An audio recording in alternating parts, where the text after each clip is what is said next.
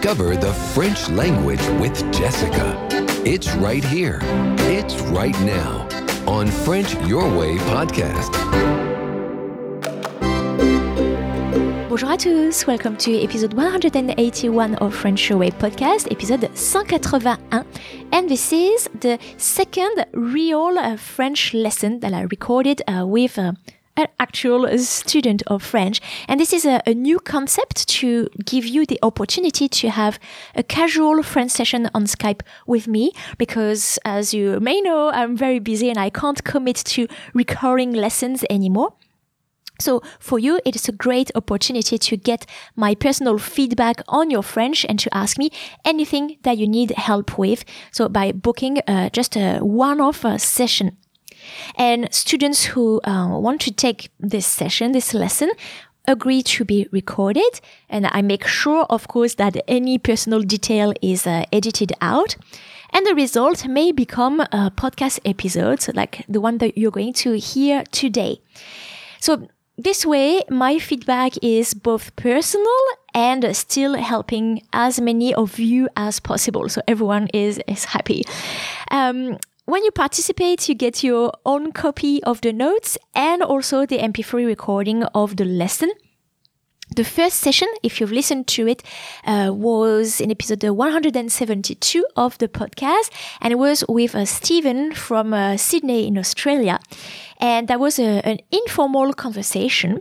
Stephen had asked me to interrupt him and correct his mistakes as we went, and so we just developed and digged in a little bit on various aspects of like problematic notions that showed up. I've received a lot of feedback about that episode, and you were very enthusiastic, and you also always mentioned that you found Stephen very brave for putting himself out there, and I passed the word to him, and you made him truly happy because we're still in touch. Many of you said that you felt like you were a part of the classroom of the lesson, and that was exactly the intention and the feeling that I wanted you to have. So, in a word, I'm very, very happy that you loved this session. Today's student is Suzanne from the US. Bonjour, Suzanne. Alors, this lesson is going to be pretty different. Suzanne wanted to ask me some specific questions that she was having while reading a French novel. The title is La disparition de Paris et sa renaissance en Afrique. So I haven't read it. I don't actually know the authors. It's Martin Page. The title will be included in the show notes if you are interested. And before the lesson, Suzanne emailed me a table that she had made with, on the left-hand column, or the questions that she was having. So which page of the book it was, and like quoting the sentence because I didn't have the book. And on the right page, like questioning why is like this preposition used, or why this tense is used, etc. So you'll hear her questions are actually often about prepositions, and particularly the use of the preposition de, which I talked about in episodes 176, 178, and 180 of the podcast, so the last one being the previous episode. So I thought it was a good idea to then have you listen to Suzanne's lesson as a refresher of what we've already said about that preposition. So this episode is very specific and grammar-based, and the novel was actually a great base to allow us to explain or to brush up some rules to better understand the sentence structures. In the show notes, you will find the PDF file with the notes that I took for Suzanne. I strongly recommend that you use it to follow our conversation, because otherwise it will seem very random and out of the blue. But when we were talking, we were actually following this document and referring to the table that you will see if you open the PDF. So welcome to this one-of-a-kind classroom and enjoy our Skype session with Suzanne. Première question. Il n'y a pas de passé. So does avoir des also exist? We'll start with that. Avoir, you can use avoir with any article, so in the singular or in the plural. Donc par exemple, if I put it in the singular form, un ou une, j'ai un chien, j'ai une fille, j'ai un enfant, d'accord? Okay. Et le pluriel, un, une, le pluriel c'est des. J'ai des enfants, j'ai des questions, j'ai des chiens. Oh, okay. Ça, il n'y a pas de problème. Maintenant, dans votre exemple, il n'y a pas de passé. You actually use the preposition de to express the quantity. You may know like 1 kilo de farine, par exemple. 1 kilo de sucre. Also, de is used for the quantity, par exemple, in beaucoup de, or un peu de. They all express quantities. Okay. Yeah. And what I call Basically, you can use des with avoir. you can use des with avoir as the plural of un or une. J'ai un chien. The plural will be j'ai des chiens if you have several dogs. Okay. Okay? Okay. Now, in your example, il n'y a pas de passé. We use de for quantities, for example, beaucoup de, un peu de, and also for what I call quantity, zero, pas de. Right. Okay. And that's quantity zero. So, for example, if you want to say, I don't have any dog, you will say, J'ai pas de chien. je n'ai pas de chien, pas de. Right. Okay. Quantity Yeah. zero. Ça va, c'est clair? Ça va. Le deuxième exemple, il soit permis de porter. So you ask whether the de here is due to the verb construction. It is être permis de faire quelque chose. It is allowed to do something. The infinitive is être permis de, and not the verb permitter, as you wrote in your document. So I will change it there. Être permis de. And are there other constructions using être and something else and de? Oui, probablement beaucoup. Par exemple, le contraire, Okay. il est interdit de. It's forbidden to. Right. That's another one. Or je suis content de faire votre connaissance. Oui, Je suis contente de faire. oui. So there will be heaps of structure that use the preposition de, heaps of structure that use the preposition a.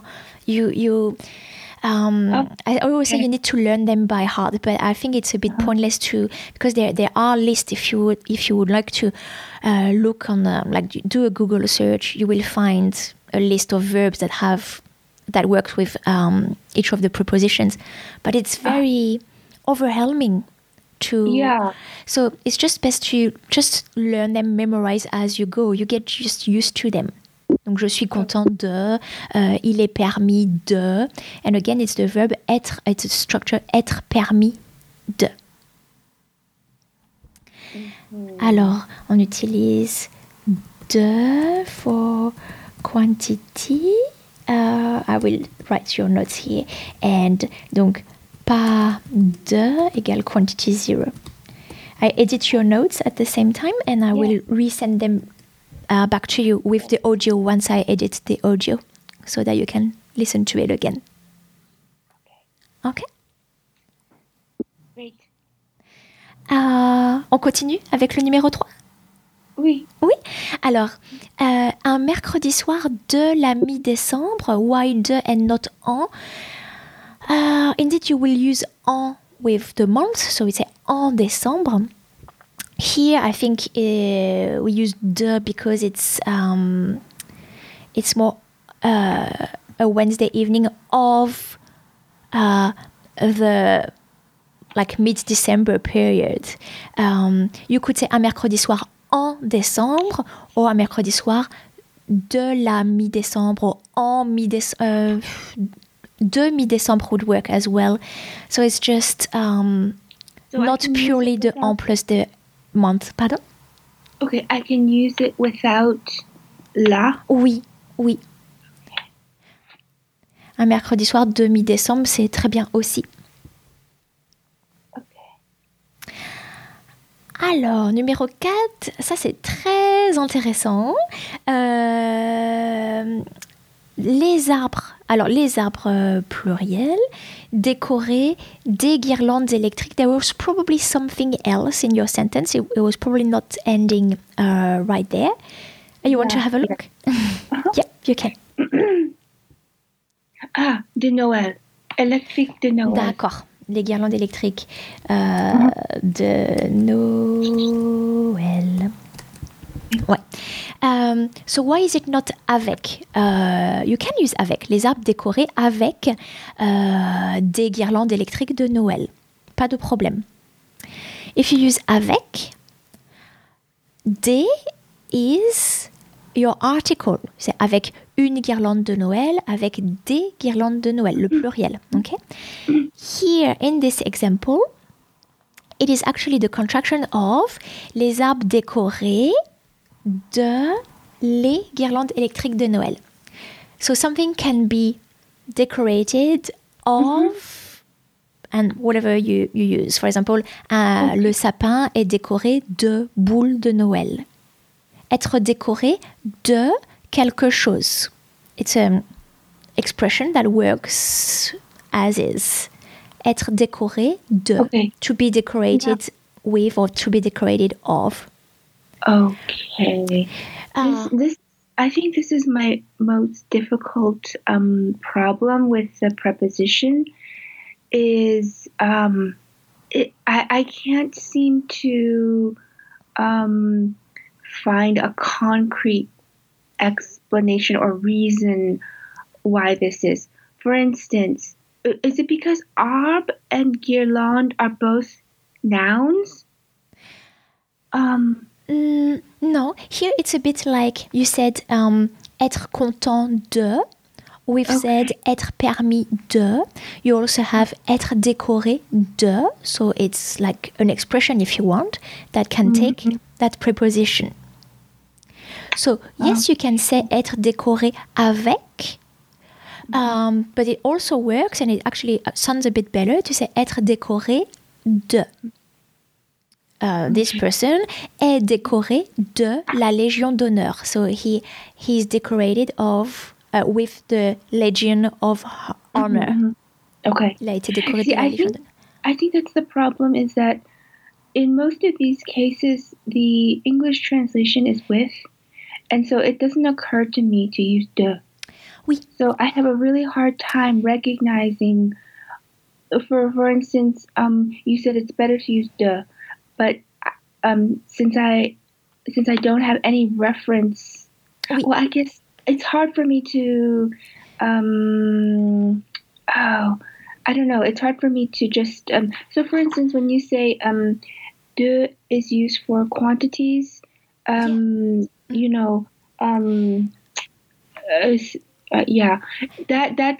think that's a more concrete rule that I can refer to, but for some reason I can't formulate a rule for this, and it just drives me nuts because there's none. I always if you want a rule, I can give you one. It's that literal translation doesn't always work, and here is a typical example of why. Well, sometimes you can make rules in for some uses. For example, so using de for quantities is quite reliable. Now, as I told you, there's a whole list of expressions that work with a preposition, and you kind of like the only thing is you need to learn them by heart, because literal translation will not work. And it's the same for me when I learn in English verbs going with preposition. I need to learn that. So, for example, regarder quelqu'un is to look at someone. Okay. In French, there's not even a preposition. We don't say regarder à. would just say regarder quelqu'un. Right. Okay. But I need to remember that we use a preposition in English. And something for to listen to music. In French, it's just écouter la radio, écouter la musique, écouter de la musique. Or, right. Okay. Yeah. So it's not, you can't use literal translation. That's when it's not really abstract thinking, but it's just really thinking in the other language. You need to be aware of this, and you probably make mistakes. And in the case of prepositions, they're very small words, so they're usually not really a problem for the comprehension of your message. But you'll make the mistake several times, you will forget it or use the wrong one, and one day you'll use the right one. Okay. So if I want to find, for example, a list of these constructions where it's required to use de, how should I look it up? Should I look up être plus? No, you can write, but I would not really recommend it because then you'd be you can, but the thing is you're going to have a long list, and then you're going to be tempted to maybe try to learn them, and it's just a bit discouraging. If you go on Google, you can just look at, I'm sure you can just type list of verbs or list of expression with preposition de or with preposition a, whichever you like, and you will find heaps of results. Yes. But be careful not to try to stuff your brain with that, because you're just going to end up very confused and very discouraged. Sure. Yes, and but here you're saying, for example, in the example number 2, you're saying it's not because of permis. It's not permis de. Instead, it's être permis de. Oui, because permité doesn't exist. Okay. Oh, it doesn't exist. It's okay, but is it permettre de? Oui, permettre de. You see, this verb also works with the preposition de. It's to allow something. Right. Permettre de. Yes. Okay. I'm looking at a text, like a little guidebook of mine, and promettre de is on there. But I think they must have constructed another list of. But then you're saying in item number 4, les arcs décorés. You're saying that's because it's être décoré de. Voilà. De. Okay. Also the infinitive décorer de, to decorate with. For example, to decorate a cake with sugar, décorer un gâteau de sucre. Okay, that's very helpful. This is really the source of my confusion, because I can never pinpoint what the especially in some of these long sentences in these novels, I can never pinpoint sort of the anchor of like why de is associated with this entire phrase. Yeah. So yes, in that case, yeah, in that case, you could try to look up the infinitive in the dictionary and see whether it works with a preposition or refer to a list.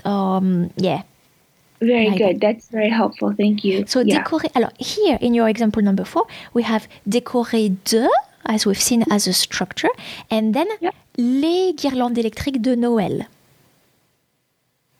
Yeah. Okay. So my question would be, could you do just de and not de? Is it proper grammar, or is it must you have de? This is always another question for me, because I noticed that later, in the construction where the adjective precedes the noun, and it's plural. No. I think in any case and any number, it's de. Oui. C'est ça. Okay. But yes. So either you can say décorer de guirlandes électriques de Noël, which is decorated with tinsels, like Christmas tinsels, or decorated with the Christmas tinsel, décoré de les guirlandes électriques de Noël, décoré des guirlandes électriques de Noël. Okay, so that was a choice that the author made. It's not a grammar rule. Alors, he chose to use to include the definite article. Yes. So, meaning we know which ones we're talking about. It's just not any. It's these ones. And is that because the guirlandes are de Noël? For example, if they were just decorated with any tinsel. That's why I told you it's probably missing something, because why use the article, the definite article, if it was decorated with like electric tinsels? I was like, which ones? Les guirlandes électriques de Noël give me more an indication of which one are we talking about. You see? Okay. So I could guess something was missing there. Okay. I wanted to go through number 14. Sorry, 14. Dans ce contexte hospitalier, ils avaient quelque chose d'inquiétant. All right. Inquiétant. Alors, by the way, it's not the present participle. Here, it is the form of the verb used as it's a present participle of the verb inquiéter, but in our context, it's an adjective. The adjective worrying. To say that something is worrying. You can have a worrying situation, a worrying, like anything. That's an adjective. An adjective, okay. Adjective can be made of past participles or present participles, but the function is still adjective. Quelque chose d'inquiétant. You have the expression quelque chose de, or quelqu'un de, or rien de, ou personne de, plus an adjective. Donc, quelque chose d'inquiétant. It's something interesting would be quelque chose d'intéressant. What did you do last weekend? Nothing special. Rien de spécial. Rien de spécial, rien d'intéressant. D'accord? So it's just a structure that you need to know when we use quelque chose or its opposite rien, or when we use quelqu'un or its opposite personne, and we want to describe it with an adjective, you're going to use de. It's something expensive. How would you say something expensive? C'est quelque chose de cher. Voilà, c'est quelque chose de cher. Or, he's just nobody important. How would you say that? Il est rien d'important. Personne d'important. Rien d'important is nothing important. Okay. So that also exists if you want. Rien d'important, etc. Person. Okay. Okay, because it's a person. Ça va, ça? Okay, ça va. Now, another way of describing, instead of an adjective, we can describe with another noun, and that will work as a structure. Noun, and then de, and noun. Yeah. For example, nom de famille, numéro de chambre, etc., etc. So where were we? Une femme de... Alors, if you want to say a 60-year-old lady, we say une femme de 60 ans. Right. Une femme de 60 ans. Or a 50-year-old woman, you will say une femme de 50. Is it 50? Oui. 50 ans. Une femme de 50 ans. A 3-year-old boy, you will say un garçon de... So une vingtaine is a score, and une soixantaine is a set of 60-ish.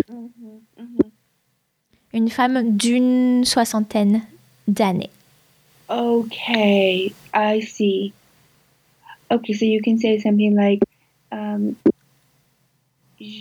j'ai une soixantaine de livres. Oui, you can say okay. that. J'ai une soixantaine de livres. J'ai une vingtaine de dollars dans mon sac, etc., etc. Wonderful. Can you explain to me item number 6 yourself? Elle semblait ne pas avoir de séquelles. Why de? Okay, it's not an article here. Is that correct? Mm-hmm. It's, what is it? It's used with avoir de. No, hold on. Ne pas. I feel like semble goes with de, but No. I don't know. Okay. So, séquelles, I don't know if it's the same word. Do you say sequels in English? Okay. So, can you translate the sentence? Elle semblait ne pas avoir de séquelles. She seemed not to have any sequences. Sequels? Like any injuries or resulting from the accident? Okay. Sequel? Sequel? Yeah, I think sequel. Ouais. Okay. Okay. Uh-huh. Now, how would you put it? So that's the negative. How would you put it in the affirmative? Like, she seems to... Elle semblait avoir de séquelles. Des séquelles. Why? Avoir une séquelle. Oui. Et peut-être le pluriel, avoir des séquelles. Mais ne pas avoir de séquelles, c'est quantité zéro. Because of pas. Pas de séquelles. Pas de séquelles. Oh my God. On peut dire, elle a une séquelle. Mm-hmm. Ça, c'est le singulier. Elle a des séquelles. C'est le pluriel. Ok. Elle a beaucoup de séquelles. That's a plural too, but that's a quantity here. Beaucoup de. Okay. Or pas de. Also quantity, but quantity zero. Gotcha. Okay, Ouais. that makes sense. Yes. Okay, that's much better. Ça va? Ça va. Numéro 7, d'année en année. Yeah, it's year after year. It's just an expression like that. Okay. To learn. Numéro 8, j'y vois la promesse et l'amorce de transformations plus importantes. Again, it's your noun de noun. Promesse de transformation. Amorce de transformation. Can you explain to me yourself, number 9? Il me restait suffisamment de provisions pour tenir jusqu'à lundi.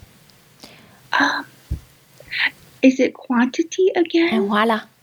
Suffisamment, enough is a bit like assez. Beaucoup de, assez de, pas de, beaucoup de, or Gotcha. peu de. Okay. Ça, c'est okay, quantité. that makes sense. Yeah. Ça, c'est okay.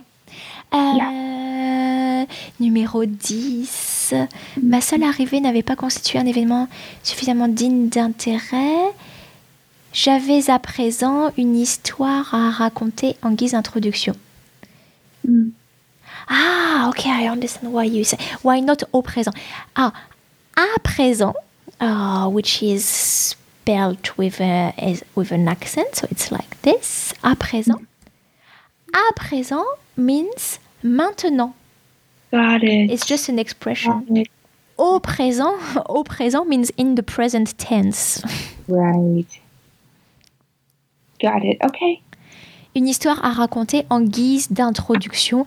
Guise is a noun, so it's noun de noun. En guise d'introduction. Okay. Ça va, ça? Ça va. L'automne n'en avait plus que pour 2 jours. L'air... Alors, I'll edit the document a little bit. L'automne n'en avait plus que pour 2 jours. L'air frais était vivifiant. Ne plus que... Do you know the structure ne que? Yes, it means only. Only, d'accord. Et ne plus que is like only left. It's a similar structure maybe instead of just only, we can translate it by only left. Okay. For example, a doctor who gives a very dark prognostic to a patient, who say you'll only have 6 months left. Vous n'en avez plus que pour 6 mois, par exemple. Yes. Okay. I see. Yes. Alors, what do you want to do with number 12? Do you want to try to translate it, or do you have questions about... Alors... Il n'y a que deux here is because the adjective grande goes before the noun. Exactement. Okay. Parce qu'on va dire des choses, mais on va dire de grandes choses. Exactement. Okay. There's only great or little things. There are... Oops, voilà, because I was correcting it. Yeah. There are only great or little things. There are only great or little ways to consider them. De les considérer. Oh. Les here is not an article, it's the pronoun, direct pronoun. Okay, yeah. Je ne me plains d'aucune tâche. Tâche will probably have in your book an accent circumflex because it means task. And I don't know if you've listened to episode 1 of my French Your Way podcast, which is about the accent circumflex. Okay. I said that the accent circumflex often is a trace of an S that has disappeared and that you can find sometimes in the English translation, by the way. So tâche would be task. Okay. Just like in French, hôpital, is spelled with an accent circumflex, and it's actually in English hospital. You can find the S there as well. I say that because the word tâche in French without the accent circumflex exists, but it's another word. It's it's a stain, a blood stain. That's where I think that's where I was getting confused on the translation. So that's why it's important because they look the same, but with an S, task, this one. Okay. Is plaindre de, is that one of those verbs that has a de with it? Se plaindre de quelque chose. Voilà. Okay. Excellent. Se plaindre de quelque chose. Yes. Right. Number 13, il manque de personnalité. Is it because of quantity again? Oui. Well, actually, we use, it's a structure, it's manquer de quelque chose. Okay. But the origin of this structure is probably it's probably related to the quantity. Yes. Okay, and it's for some reason here, manquer is missing a direct object, because usually you'll say tu me manques or something like this. Alors, tu me manques is... so there are different ways of translating manquer. In the expression tu me manques, manquer is to miss. Just also, I missed the bus, j'ai manqué le bus. Here, it's more in the sense of to lack personality.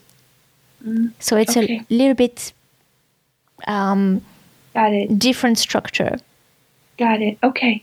Wonderful. Yes, thank you so much. I'm lacking time. Like I don't have enough time. I'm lacking time. Je manque de temps. Voilà. Je manque de temps pour finir mon travail, etc. Okay. Dans ce contexte hospitalier, so it's an adjective derived from hôpital, where you can actually see the S there. There's no accent circumflex, but the S is there. ils avaient quelque chose d'inquiétant. So we've done that actually. Yes. D'accord. Perfect. Wonderful. That helps so much. Oh my goodness. Now I can read this novel and actually understand it. You maybe reread the first few pages and the whole thing, because it's taking me 2 years to read about half of this book. Really? Yeah. Wow. I know. It's very slow. But you seem to understand, to have quite a good understanding of grammar notions, and you probably understand the story, like the general thing, because what you're doing this here with these notes that I can see is you're trying to understand the fine details. Yes. Yeah. So if you want, you have two ways of approaching reading the book. If you want to just read the story just for the entertaining side and for just getting used to learning reading in French and maybe learn a bit of vocab, you probably don't need to stop. You can probably understand the book. That's one way of reading. Now what you want to do is try to make sense of everything, which if you do that from the start and all the time can actually slow you down and demotivate you. But if you do it in purpose of shedding light on everything, then it's just a different way of using the book. You see what I mean? Yeah. So I'm happy that you understand all these. If you want to enjoy the reading, you'll keep understanding without like these little words, Right. But then if you need some help about why is it exactly that, then you can take notes and then ask someone to help you. Okay. It's just two different things. Yes, definitely. But they work together for the sake of meaning, because some more difficult books, I can't obtain the nuances without knowing specifically the meaning. Because if I have a choice between two, you see how I got stuck on number 12, the tash. Because of that, I couldn't. I had a difficult time with the translation. Well, yeah, sometimes you may not understand the sentence, or maybe, when I started, I started reading book in English. My first book in English, I think I had taken a notepad and I was like, okay, I'm going to use it to really learn vocab. And so I was stopping every word I didn't understand. And that was slowing me down so much that I was like, I'm going to stop that. And I just read. So, and there were some words that I couldn't understand, but I still got to understand the story and to enjoy the story. And then years later, I was already fluent in English. When I started reading Australian literature, because of the Australian slang, sometimes I was like, there was a whole paragraph that I couldn't understand anything. Oh, wow. And I was like, oh, okay, but a paragraph doesn't prevent you from understanding the novel as a whole. So I just, maybe my husband, if he was not around because he was at work and, he couldn't explain to me every second word, I was like, just move on, Yeah. Well, your English is so good. That's why I enjoy your podcast, because your explanations are great. And it's, I used to live in France, and I had teachers of French there. But in France, sometimes their English is not so good. So they couldn't really cross that, bridge. Yeah. But thank you. But it came with time. And I'm aware sometimes as I talk, I hear myself making mistakes because I just let go of getting everything perfect as well.